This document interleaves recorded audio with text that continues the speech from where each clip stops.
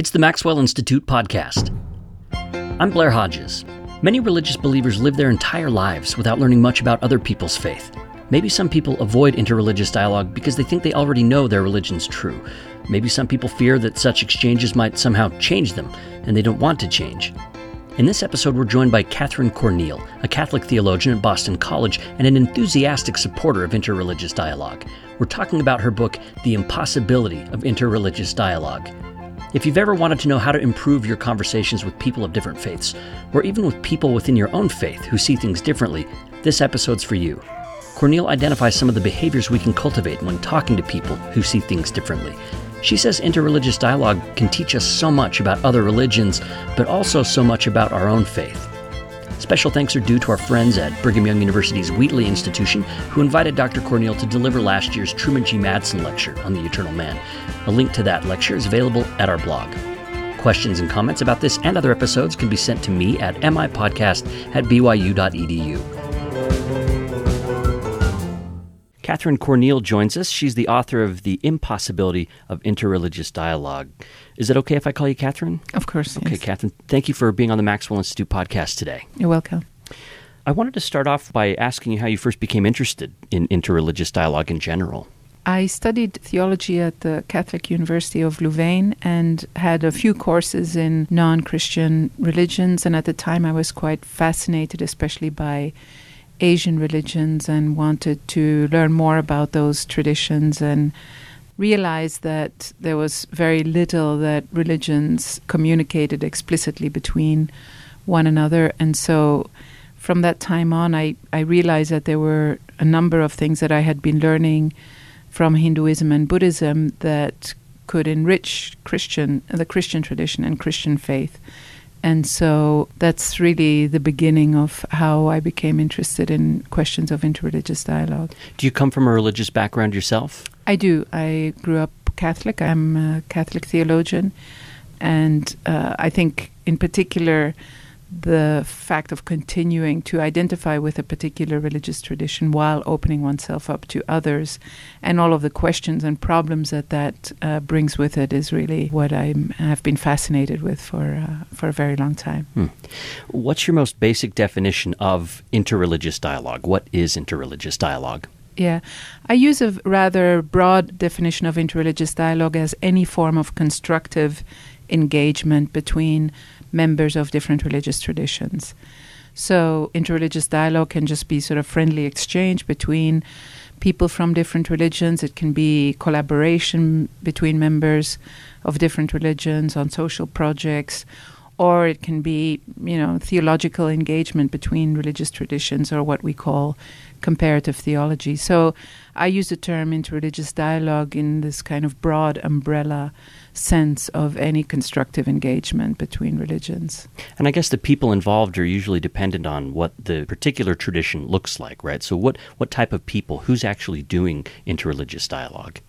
Yeah, so if the definition is so broad, interreligious dialogue goes on implicitly or explicitly, maybe on a daily basis, between people who don't even think of what they're doing as interreligious dialogue. But then as a scholar, I look at what is happening in society where societies are becoming much more pluralistic and people willingly or unwillingly have to live together and find a way to coexist. So that the very peaceful coexistence and attempt to overcome tensions and so on are all forms of interreligious dialogue. From a Catholic tradition, women are in the Catholic Church aren't ordained, so you're coming to this as a woman theologian, but not a clergy member. Mm-hmm. What contexts then can you engage in? Who do you talk to, and do you represent the Catholic Church or just a theologian's perspective when you do it? Well, I try to represent the tradition. To call it the church per se is maybe too narrow, but I try to engage people from other religious traditions theologically from within the theological background of my own tradition. So I'm not an official representative of the Catholic Church in dialogues with others, but that's only a very sort of narrow form of dialogue, I would say, where church leaders engage in sort of photo ops together where they show their goodwill to each other, and that's very important, I think. But it's not sort of the dialogue that also changes traditions and changes people's hearts. It does, maybe, just to see your leaders, speaking with each other and collaborating is important. But I'm looking for a deeper kind of dialogue where theologically traditions can possibly learn things from each other. And so that's where my engagement in interreligious dialogue comes in. It's really more of an in-depth theological study of another tradition to see what one can possibly learn from that tradition and maybe also offer to the other tradition. What do you think motivates the sort of photo op type of interreligious dialogue? Maybe we could put scare quotes around interreligious dialogue for those type of opportunities that you say also have some benefits as well, though. So what do you think motivates those kind of surface level opportunities? Well, I think, religious leaders are very well aware also of the fact that religion has been sort of a force for good, but also for evil in terms of the tensions that have existed historically between religious traditions.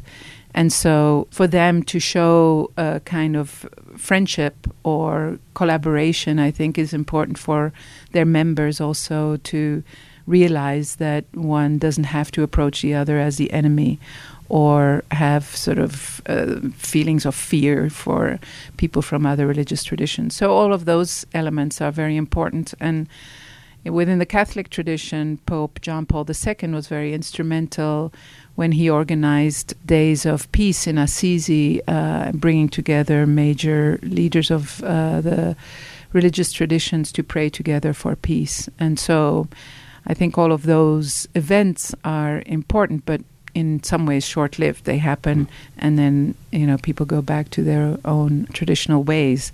And what we are trying to do theologically is something a little bit more sustained and enduring, hopefully. What's an example of maybe the most astonishing example of one of those surface-level interreligious engagements that you can remember in your lifetime? Is there one that sticks out to you as, wow, I never thought these people from these traditions would come together like this? Yeah, I don't know if there was anything particularly astonishing. I do remember actually once I responded to a panel where leaders and thinkers of the Mormon Church and the Evangelical Church came together at the American Academy of Religion. And I was respondent to the dialogue that went on between those two groups. And I found that really fascinating. And as a result of that, I also included that dialogue in my Black Whale Companion to Interreligious Dialogue. I think many of the other dialogues have sort of grown slowly. And this is, I think, a dialogue that's really quite new and visceral and passionate in the sense of both traditions having very strong convictions and yet being able to speak to one another. You mentioned the book that you edited, the Wiley Blackwell Companion to Interreligious Dialogue.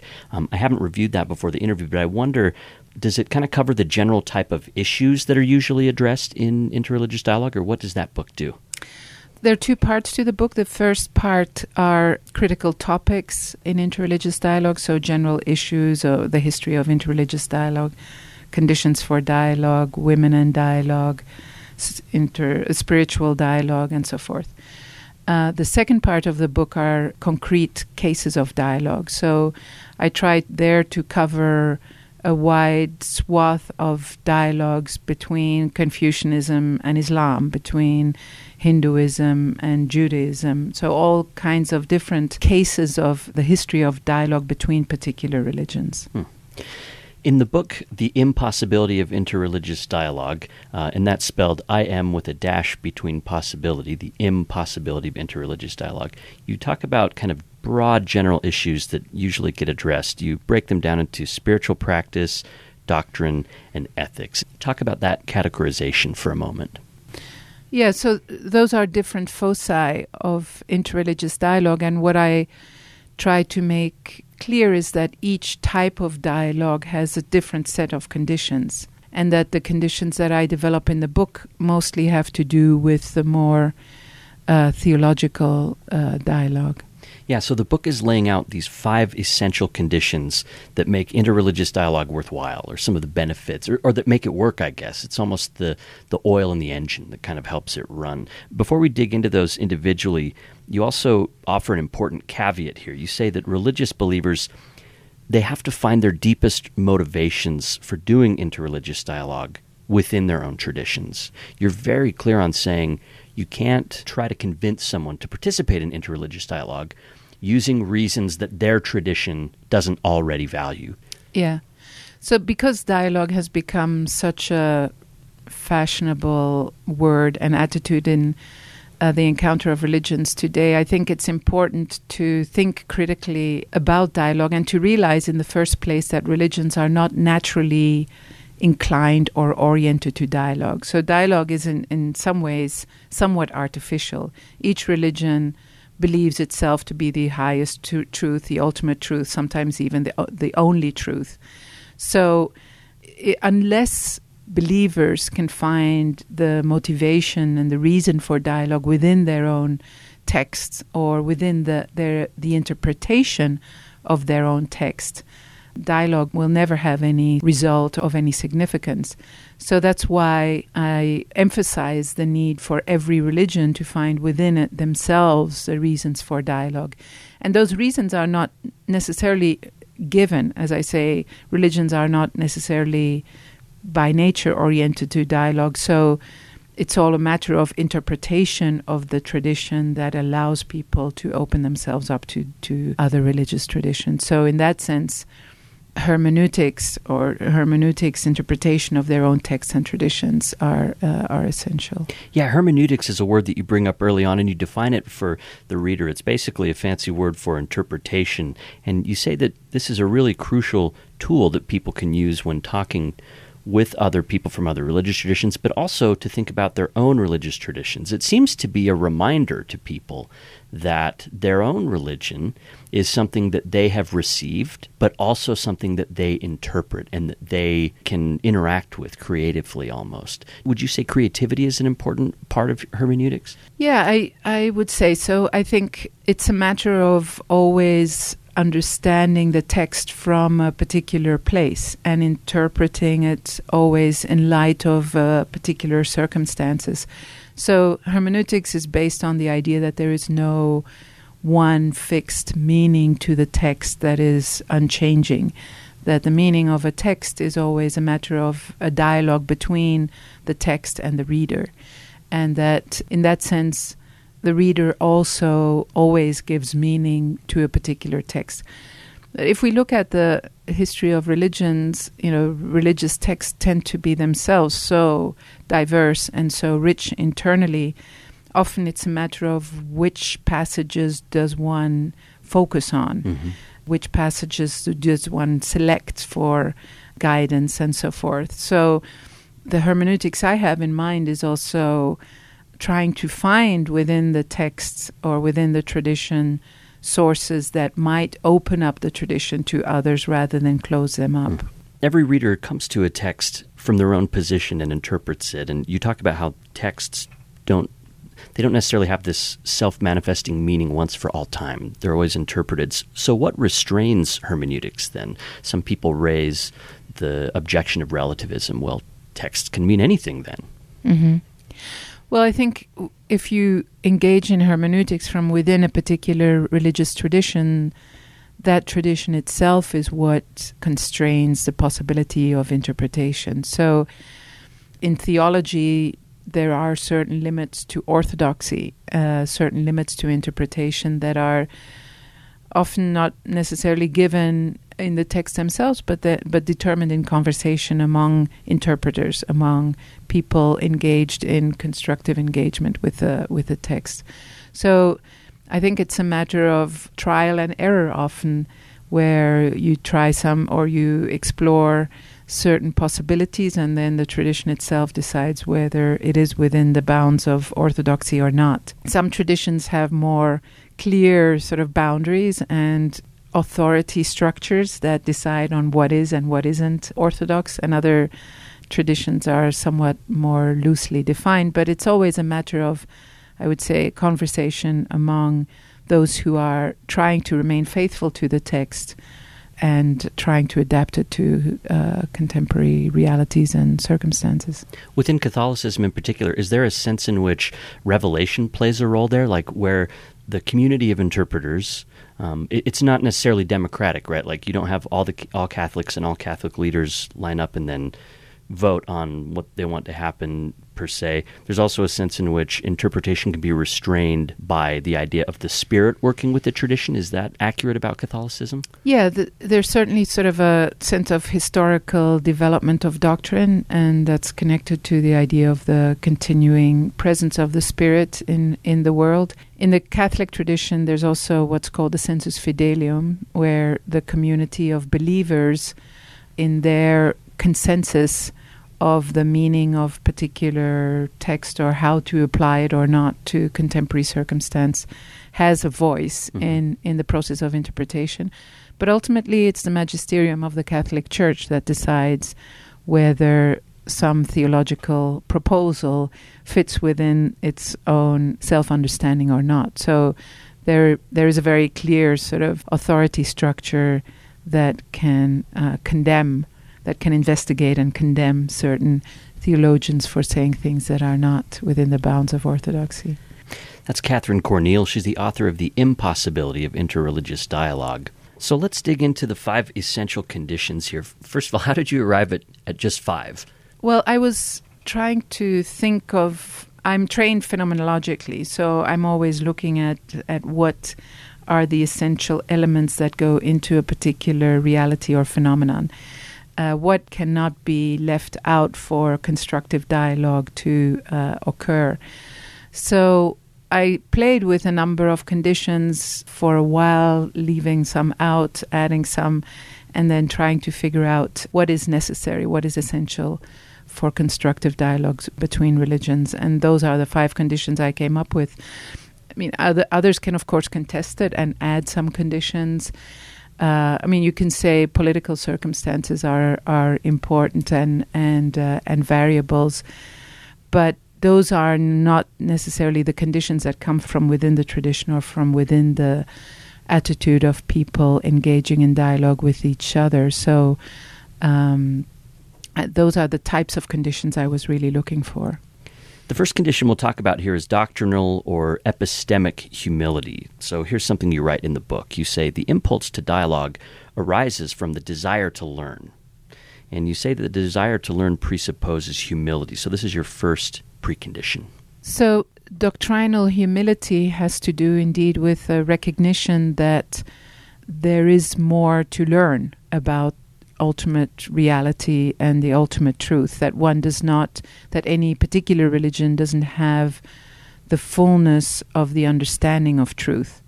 That doesn't mean that that a tradition therefore relativizes its own revelation, but that the understanding of the revelation may not be complete, and that therefore ways in which other religions might have understood the truth about God might shed new light on one's own tradition. So there has to be some kind of dynamic orientation towards the ultimate fulfillment of the truth, whether it's at the end of time or not, but a recognition that one's own truth can still be sharpened, improved, enhanced, and that's, I think, a first condition for the possibility of learning from another religious tradition. It's interesting the way that you explicitly point out that this humility cuts in 2 directions.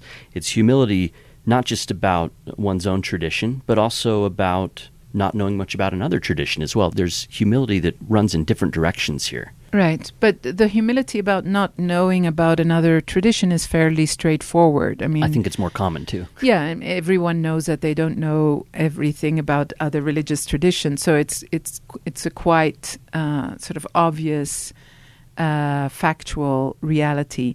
The kind of theological humility is much more challenging insofar as what I pointed out before. Every religion believes itself to have the ultimate truth. So how do you maintain that commitment to the ultimacy of the truth of one's own tradition while recognizing that you may learn more, at least about the understanding of that truth? So that's much more challenging than the plain fact that we don't know everything about other religions. And since you're writing from within a Catholic and Christian tradition in particular, and you say that motivations need to come from within one's own faith, then what powers humility from your standpoint then? What are you drawing on to say, hey, within our tradition, this is a characteristic and a quality that we're religiously motivated to sustain? Yeah, in the Catholic tradition or in the Christian tradition in general, and in fact in most religious traditions, there's a kind of understanding of the radical transcendence of God. So God is so beyond our powers of knowing and understanding, so beyond our grasp, that God is always greater than our human faculties, our human capacities for understanding. And so that what we call in the Catholic tradition, that kind of apophasis or understanding of God as being always beyond categories of knowing, is one way of recognizing or admitting that we don't know everything about God. Another area that allows for that kind of humility in the Christian tradition in general is what we call the eschatological orientation of Christianity. So there's a sense that the fulfillment of truth will only occur at the end of time, and every historical understanding is temporal, partial, historical.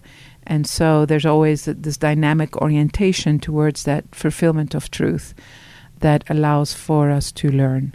Yeah, and there are interesting even scriptures that you can draw on. I mean, obviously the book of Revelation talks about the end time, but even things like when Paul in 1 Corinthians is talking about we prophesy in part, we do all these things in part, but there's going to come this time. Mm-hmm. You know, right now we see through a glass darkly, or we look in an obscure mirror, but in the future... Yeah, exactly. So even Paul, who is a witness of Christ, an apostle, one of the most fundamental figures in Christianity, is saying, actually, I don't know everything here. Mm-hmm. What about other traditions, say Buddhism, for example? What would be an example, or Hinduism or something, where within their tradition someone might draw on this to say that they should be humble? Well, Buddhism is a religion par excellence, in fact, that sort of emphasizes the historicity, the partiality of all conventional knowledge. So they make a very sharp distinction between ultimate truth and conventional truth. And it's not that conventional truth is invalid, but it is conventional. It's part of historical language and so forth. So Buddhism, more than most other traditions, recognizes the relativity, which doesn't mean relativism, but the relativity of all human religious language. What would you say the difference is between that relativity and the relativism? Well, relativity points to the fact that all human knowledge is imperfect and qualified by language, history, and so forth. And your own personal upbringing. Yeah. Relativism is that it's reducible to human understanding and knowledge. So relativism is fundamentally, I think, at odds with religious understanding. If you believe that all religion is a projection or based on historical and social circumstances, then the transcendence of religion falls to the wayside. So relativism, I think, is irreconcilable with religious understanding. Relativity, or the humility to recognize that your understanding of the truth is related to language and history and so forth, is a positive and natural way of understanding. It's striking to me that you point out that some of these conditions that you lay out in the book are going to come more naturally to certain religious traditions and backgrounds than others. I do think that, some conditions are more emphasized in some traditions than in others. And I also don't present these conditions as necessarily what every religious tradition has to obey. They're more sort of heuristic conditions that allow religions also to understand why they may not be interested in dialogue. So I gave the example of Buddhism being very apophatic or emphasizing the relativity of their understanding of the truth. On the other hand, Buddhism does not have the kind of eschatological orientation towards the fulfillment of truth. So that kind of understanding of the relativity of truth is all there is. And that can also impede interest in other religions. If all religions only have sort of partial truth and the ultimate truth will never be discovered, then there's also less motivation for entering into dialogue. Yeah, and the more you get involved in interreligious dialogue, the more you see how complicated it can be in people's motivations and why they want to do it and what they bring to the table and what they want to talk about. That kind of leads us into the next condition as well, which is commitment to a particular religious identity. And this is a really interesting one to me because we live at a time when religious nuns, N-O-N-E, or spiritual people, they say I'm spiritual but not religious, people that aren't connected to set religious traditions, these type of people are on the rise. And so your second principle of commitment seems to suggest that nuns might actually have some difficulty with interreligious dialogue. And I would expect it to be the other way, that if they're a nun, they might be more open to learning about other traditions or something like that. But if they don't come from a rooted position, it might be more difficult to engage. Talk about that dynamic a little bit. Yeah, I think there's a difference between that kind of engagement with different religious traditions from a non-committed or an individual perspective and the kind of commitment that I talk about to a particular religion that allows for interreligious dialogue. So you can have a kind of personal interest in different religious traditions without concern with advancing or belonging to a particular religious tradition. And there, all religions are equally true and one can pick and choose from different religions according to one's own taste and judgment. But that's not interreligious dialogue. That's sort of the being spiritual but not religious, because they explicitly denounce any sense of belonging to any particular religious tradition. So that's where I make the distinction without necessarily judging that kind of attitude, but that's not what I understand interreligious dialogue to be. Yeah, that really helps clarify the difference between interest in other religions and interreligious dialogue. This second condition of commitment to a particular religious identity is required because that's what interreligious dialogue is about, is comparing, contrasting, learning, and even disagreeing as well. It's not the idea to just get everybody to think the same things. Of course, yeah. So what other benefits does this kind of commitment to a particular religious identity bring to interreligious dialogue?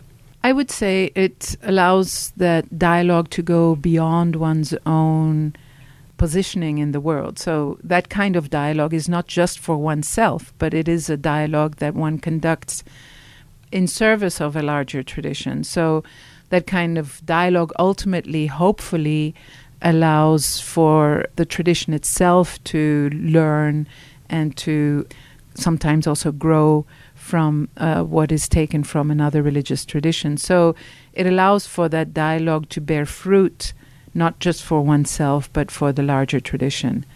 It also allows for that dialogue to be based not just on my own taste, but on something that has been given, a revelation, a divine truth that is given, and therefore allows me to be more discerning in the dialogue of what might be true and false. I think the temptation with a kind of being spiritual but not religious is that one just picks from other religions or from religions whatever suit my taste. But how true or how religious is that ultimately? There's not really any sense of surrender to a reality that is given or the truth that is given to us. It's all my truth. And to me, that sort of there's a fundamental tension with what religion is about. There. Especially, for example, Islam, right? I mean, Islam meaning surrender. And it would seem really contrary to the spirit of Islam, for example. Right. Yeah. I don't think there are too many spiritual but not religious that come out of the Muslim faith. Yeah, even the shape of a particular tradition can help determine even people who leave that faith and some of the perspectives they have. They usually carry aspects of the past with them in really interesting ways. Now, interreligious exchange can raise questions that a person hasn't thought of before. That can be kind of scary. So while a person brings their commitment into the exchange, they also kind of put that commitment on the line a little bit. This is a condition that can come under threat in the exchange.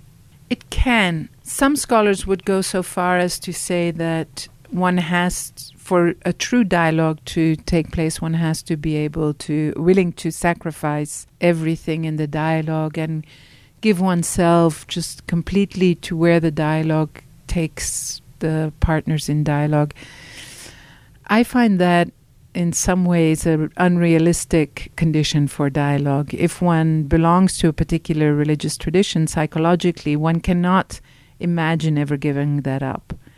Now, it may happen. Obviously, people do convert from one religion to the next. But to set that as a condition, the willingness to give up one's own convictions, if that is where the dialogue takes one, I think is just too tall an order and not necessary for a constructive dialogue to take place. So you'd say it's something that people can do interreligious dialogue with, but it wouldn't be an essential necessary position for someone to do it right with. Not a necessary condition. Yeah. But the other side of that coin would be that commitment can border on missionary mindedness, like that you come into the dialogue hoping to change the other person. So what about that possibility? I would say that is what dialogue is about. I regard dialogue as sort of mutual witnessing to the truth of one's own tradition. So it's not just exchanging facts, but mutual witnessing to the content and the ultimacy of what one believes. Otherwise, you can take a book off the shelf and read about another religious tradition, whereas in dialogue, both parties attempt to convince the other of the truth of their own tradition. And that is what I think gives dialogue its dynamism. Also, therefore, I wouldn't distinguish dialogue too sharply from mission. I think mission is most effective if it's done in a mode of listening and communicating, and dialogue is also gains sort of momentum and energy when both parties are trying to listen and convey something important to each other. So therefore, I wouldn't distinguish them so sharply. Interesting. It seems like that sort of missionary mindedness. Within a religious dialogue, you would want to know more about what the other person believes, if not for anything else, than to at least establish common ground or to find a place to begin, to see where you can agree on some things, in addition to where you can disagree on some things. Right. And that leads into your very next condition, which is interconnection. This is the third condition. It's the belief that one's own beliefs or practices are relatable or comparable in some way to a different traditions. But you say that this idea that your own faith could interconnect with someone else's faith is usually far from evident to people. Why do you think that is?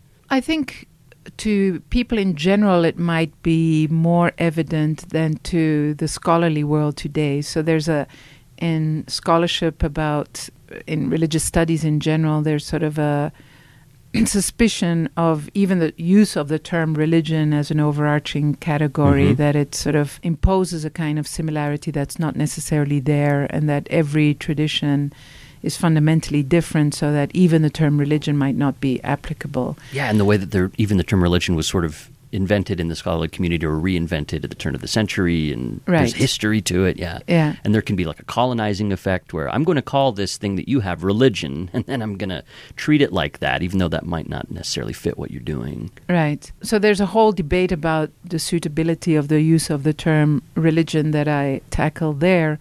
I think most people do have sort of a intuition that religions do have something in common with each other. People won't name that, but that there is something that they're all searching for or that they're all hoping for. So either in the motivation for being religious or else in the experiences of religion, that there is something that religions share with one another. In my emphasis on interconnection, the issue is that it's only if you believe that other religions, as religions, have something that connects them with what you are after, that you'll be interested in dialogue with other religions. Otherwise, you can enter into dialogue with sciences or any other area, but what is it about other religions and the common search that might make them particularly interesting dialogue partners? And it's only if you believe that you're searching for something that's relatable that dialogue will happen. Now, where that aspect of connection comes from, you can see that element of connection either in common external challenges. All religions are looking for world peace or the end of violence or the end of hunger and so on. So, or they're afraid of like the rise of secularization or something. Yes, exactly. So those kinds of common external challenges can bring religions together. You can also find a sort of common ground in a belief that all religions come out of the same experience or are oriented towards the same experience. A good number of scholars in the beginning of the 20th century were really fascinated with the universality of religious experiences. Like and Houston so Smith and William James and people like that, Ananda Kumaraswamy, Aldous Huxley, and so forth. Mm-hmm. So that can be a ground for engaging other religious traditions. The point I'm trying to make is that each religion has to find also, in addition to that, a point of interconnection that comes out of their own theological thinking. Right. So the example I give is in the Christian tradition, the idea that the revelation of God continues in history and that God's Spirit can be at work in other religious traditions. So if that is part of Christian belief, then it's not only possible but necessary, I would say, to engage other religious traditions if you really believe that God's Spirit may be at work in those religions, to see how that occurs and what we can learn from that. That's Catherine Corneille. She's the author of The Impossibility of Interreligious Dialogue, and she recently presented the 2018 Truman G. Madsen Lecture on the Eternal Man here at Brigham Young University. That's sponsored by the Wheatley Institution, who brought Catherine Corneille here to Brigham Young University. She's also done a lot of things. She's the founding and managing editor of a book series, Christian Commentaries on Non-Christian Sacred Texts. And from 2008 to 2015, she also edited volumes on critical issues in interreligious dialogue. So a lot of publications on this topic. Let's talk about the next condition here, number 4, which is intellectual and experiential empathy. And this is the main theme of the lecture that you gave through the Wheatley Institution. You say that empathy is one of the most basic requirements of all. Why is that? Well, interreligious dialogue is, as I said just before, a matter of exchanging not only the content of what one believes, but also one's own deep experience and faith. And so in understanding people from other religious traditions, the process of understanding has to do not only with knowing particular facts about the other religion, but also trying to enter into their experiential world and grasping the meaning, the existential meaning of particular elements of faith and how those beliefs and practices affect people's way of being and life in general. So it's an aspect of interreligious understanding that has come to be neglected a bit in the study of religion, at least because of the fact that it's such a difficult capacity to get a hold of. Empathy is more often compared to an art rather than a science, and it's very difficult to control or to direct. It's emotional. And it's affective, it's emotional. But religion is about emotions. Mm-hmm. Religion is about that affective dimension of life. And so to understand the other, we have to at least try to understand the affective dimension of their beliefs. And so that's where the aspect of empathy comes in. My argument in that chapter is not so much that perfect empathy is possible, but that it's only in trying to understand the other, enter into their religious experience, that one gains something extra or more from the dialogue. And it's only if one is able to resonate in some way with what one understands intellectually about another religion that one might move from understanding to also trying to learn from the other religious tradition. If there's something that one resonates with in the other tradition that one feels might be lacking in one's own religious tradition, then one will move further and try to incorporate those elements possibly within one's own religious tradition.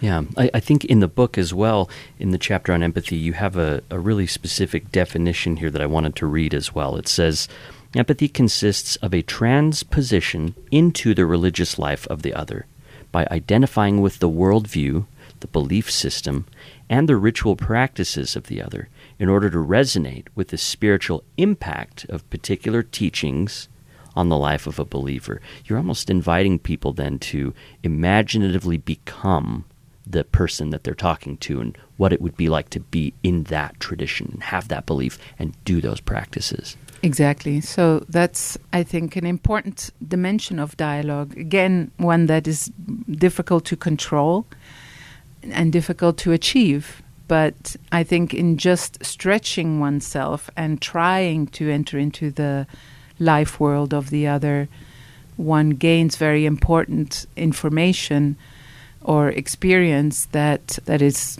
I think, constitutive of genuine dialogue.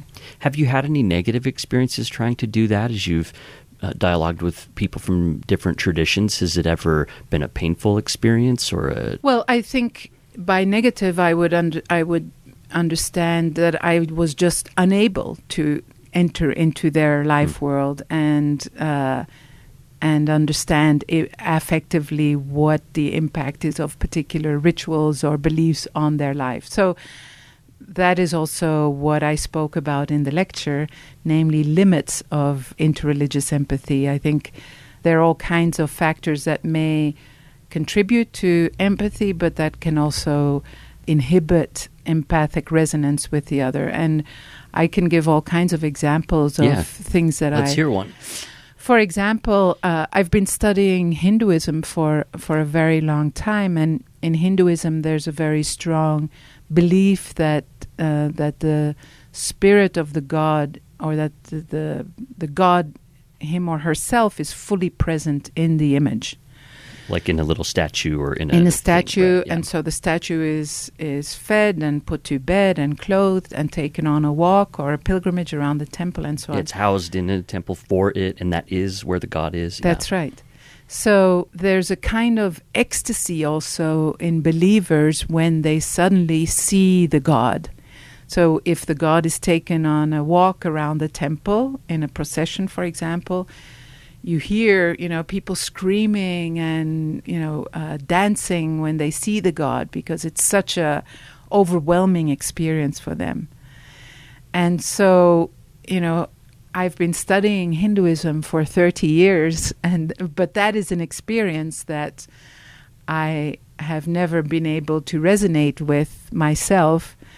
And I think it's very telling also that I'm not able to resonate with that experience, because one of the essential elements of any religious experience is faith. Belief that what you believe is really true.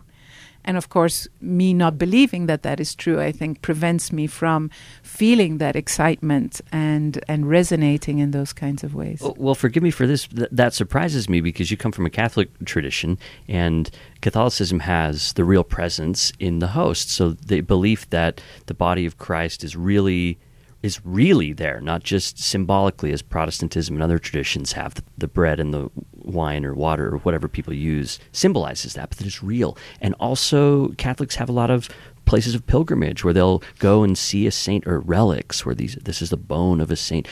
I talked with Robert Orsi about this. There's such a strong tradition of real presence that, coming from a Latter-day Saint background, I was astounded at the literalness of those presences. So as a Catholic, then you see sort of similar things happening in Hinduism, but you're having a hard time wrapping your head around it. So Tell me more.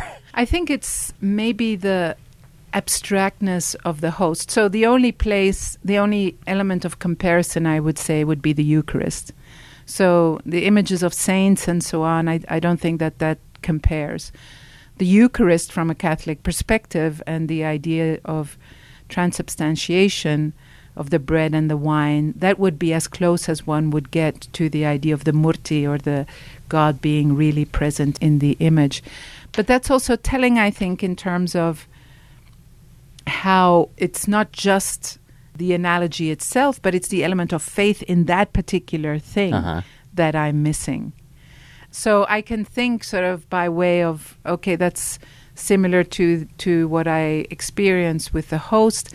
I think there are a few differences in that there's a kind of abstraction in the host, that the image that is not quite the same as a statue, where I guess the God host is fully doesn't change present. shape, for example, right? Like it still looks like what it did before, whereas with these statues and stuff, like that is the thing, that is it. Maybe that is the God, yeah. But it's also, in some ways, the statue is in some ways more literal. You know, the host has something symbolic to it still. And it's miraculous, and it refers to something still beyond itself, and it's not like a body. It doesn't become a piece of body before your eyes. Yeah. Right. So that kind of symbolism, I think, allows more of a distance. Yeah. Whereas, like, really believing that the statue is God. Yeah. I don't know. I mean, and again, what's difficult about empathy is that it's so personal. So I may, as a Catholic, not be able to empathize with certain experience that another Catholic is able to empathize with. And the example I often give is of a colleague of mine who's a professor of anthropology and theology at my university in Leuven, and he worked a lot with the Maasai in Africa. And one of the most difficult things for me to understand is also spirit possession. Mm-hmm. So people who suddenly feel like they are possessed by a spirit and no longer in control of their body and mind, and speak in different voices and languages and do different things that they're not in control of. So that kind of experience I have never had, and I have no personal resonance with when I observe it or when I hear about it. But my colleague, who's a Catholic, also a professor, also very rational, has worked with the Maasai, lived with the Maasai, and he says he has no problem at all empathizing with that experience, that when he is actually with the Maasai, he has it himself, that kind of experience of spirit possession. So that shows how difficult a capacity it is to get a complete hold of or to control. There are certain factors that contribute to empathy, and that I spoke of in my lecture also, but ultimately it's a sort of a mystery how that works. Yeah, so people will want to check out that lecture. We'll provide a link to that when it's available. It's the Truman G. Madsen Lecture on Eternal Man, sponsored by the Wheatley Institution. So empathy leads into your final condition, which is hospitality. How would you differentiate those two from each other? So hospitality is, again, much more theological or theoretical category, and it has more to do with an appreciation of the possible truth of another religious tradition. So not just resonating with, but allowing for the possibility that there might be truth in another religion that one might learn from. So this is really what I call the sufficient condition for dialogue. The other conditions I call necessary, but this one, the very fact that one believes that there may be truth in another religious tradition, should compel believers to engage that other tradition. So, but that has to be established again from within one's own religious tradition.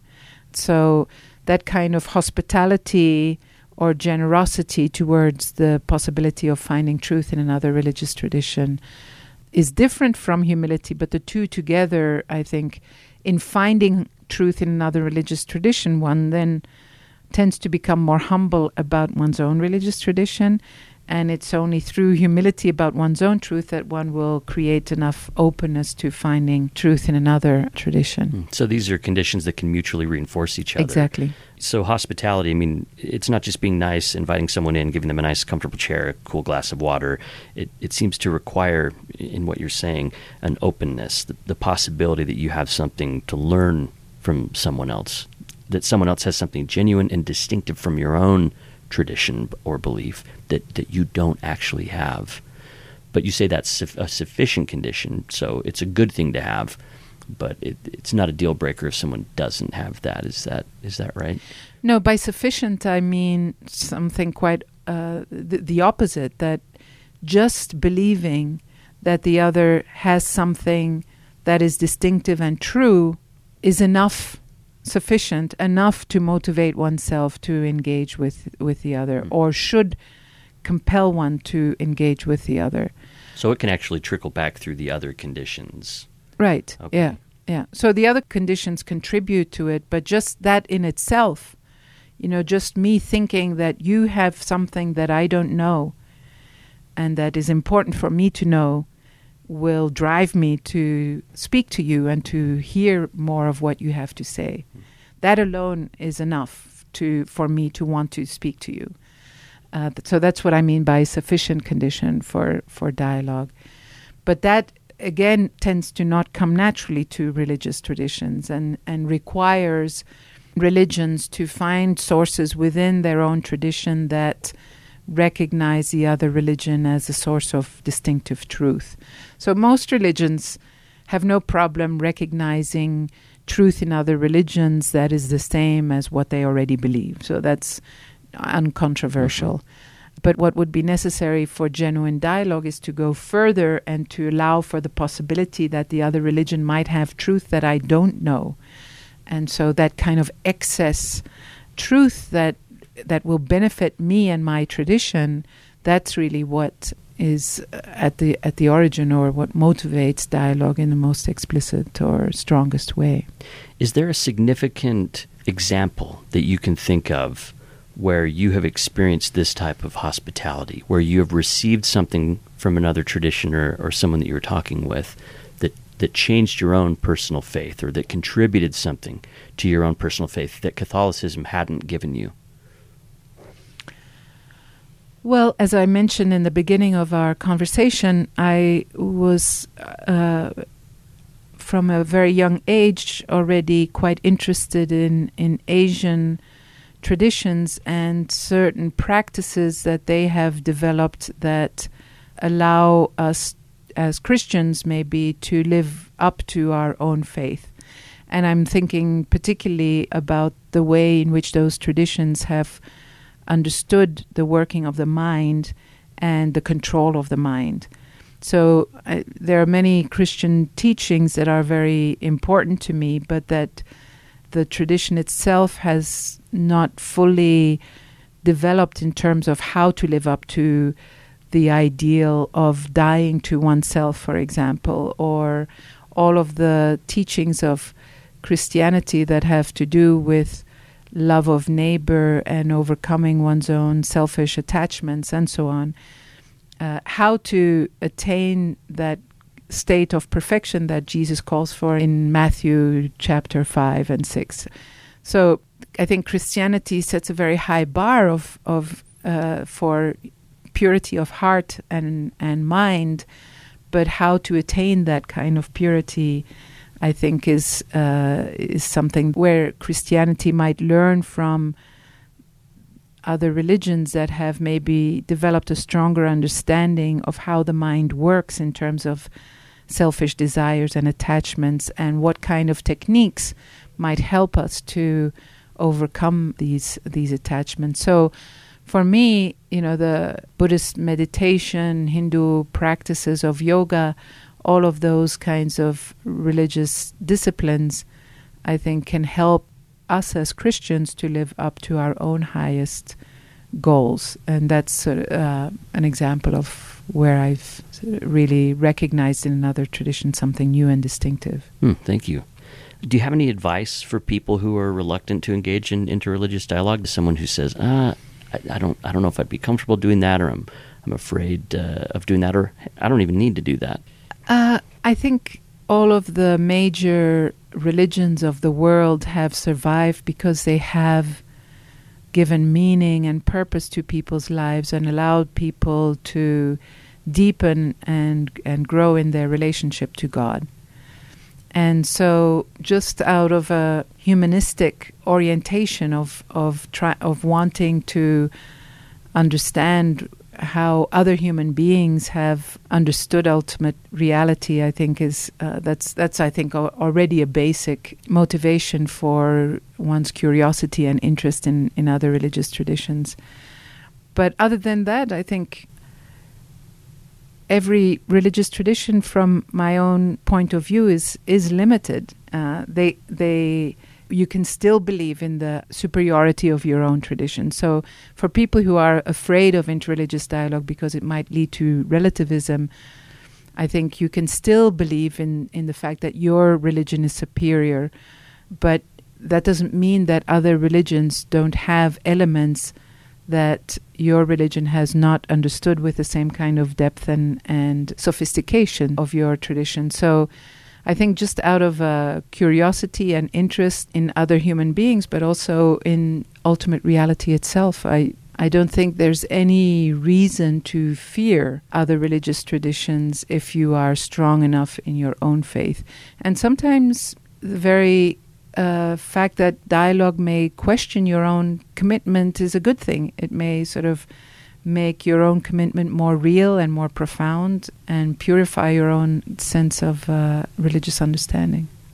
And what have you been working on since this book came out, and maybe talk about what's coming up for you? So just last week, I organized a major conference on atonement and comparative theology, where I invited major Christian comparative theologians who have been working in other religious traditions to reflect on how that engagement with other religions can shed new light on the Christian understanding of atonement or the vicarious suffering of Christ. And so I am hoping to publish those papers, which were brilliant. And then I myself, just this past summer, finished a book on meaning and method in comparative theology. So comparative theology is the systematic theological engagement with another religious tradition. And that has been developing in the Christian tradition for the past 20 or 30 years. And different comparative theologians have done it in different ways. So there's a bit of confusion about what comparative theology is. And so what I try to do in the book is develop a kind of systematic exposition of what comparative theology is, what comparative theological hermeneutics is, how to do it, and so forth. What different types of learning are, and so forth. And where can people expect to see that? Who's going to be putting that out? Wiley is publishing that in the spring of 2019. That's Catherine Corneille. She earned her PhD in religious studies from the Catholic University of Louvain in Belgium, and she's the author of The Impossibility of Interreligious Dialogue. Catherine, thank you so much for taking the time to talk to us today. You're welcome. And I want to say, too, the way that you would respond to a lot of my questions, I think, really reflected sustained engagement in interreligious conversation. I hope this interview helps people understand what interreligious dialogue can do, but I hope that it also can serve as an example of constructive dialogue and respectful engagement. So thank you very much. Thank you. Thanks for listening to another episode of the Maxwell Institute podcast. And as always, we have a transcript of this episode available at mi.byu.edu. Our review of the month this time comes from Hawaii Boy in Texas. Hawaii Boy in Texas says, Blair Hodges does a wonderful job, great guests, informative, thought-provoking, and inspiring. Kudos also to Terrell Givens for his knowledge and insights. Thank you so much for that kind review. Let's get some more reviews. If you haven't reviewed the show yet, you can do so in iTunes. It's one of the very best ways to spread word about the show to other people. Your recommendations make this podcast grow. We'll see you next time on the Maxwell Institute podcast.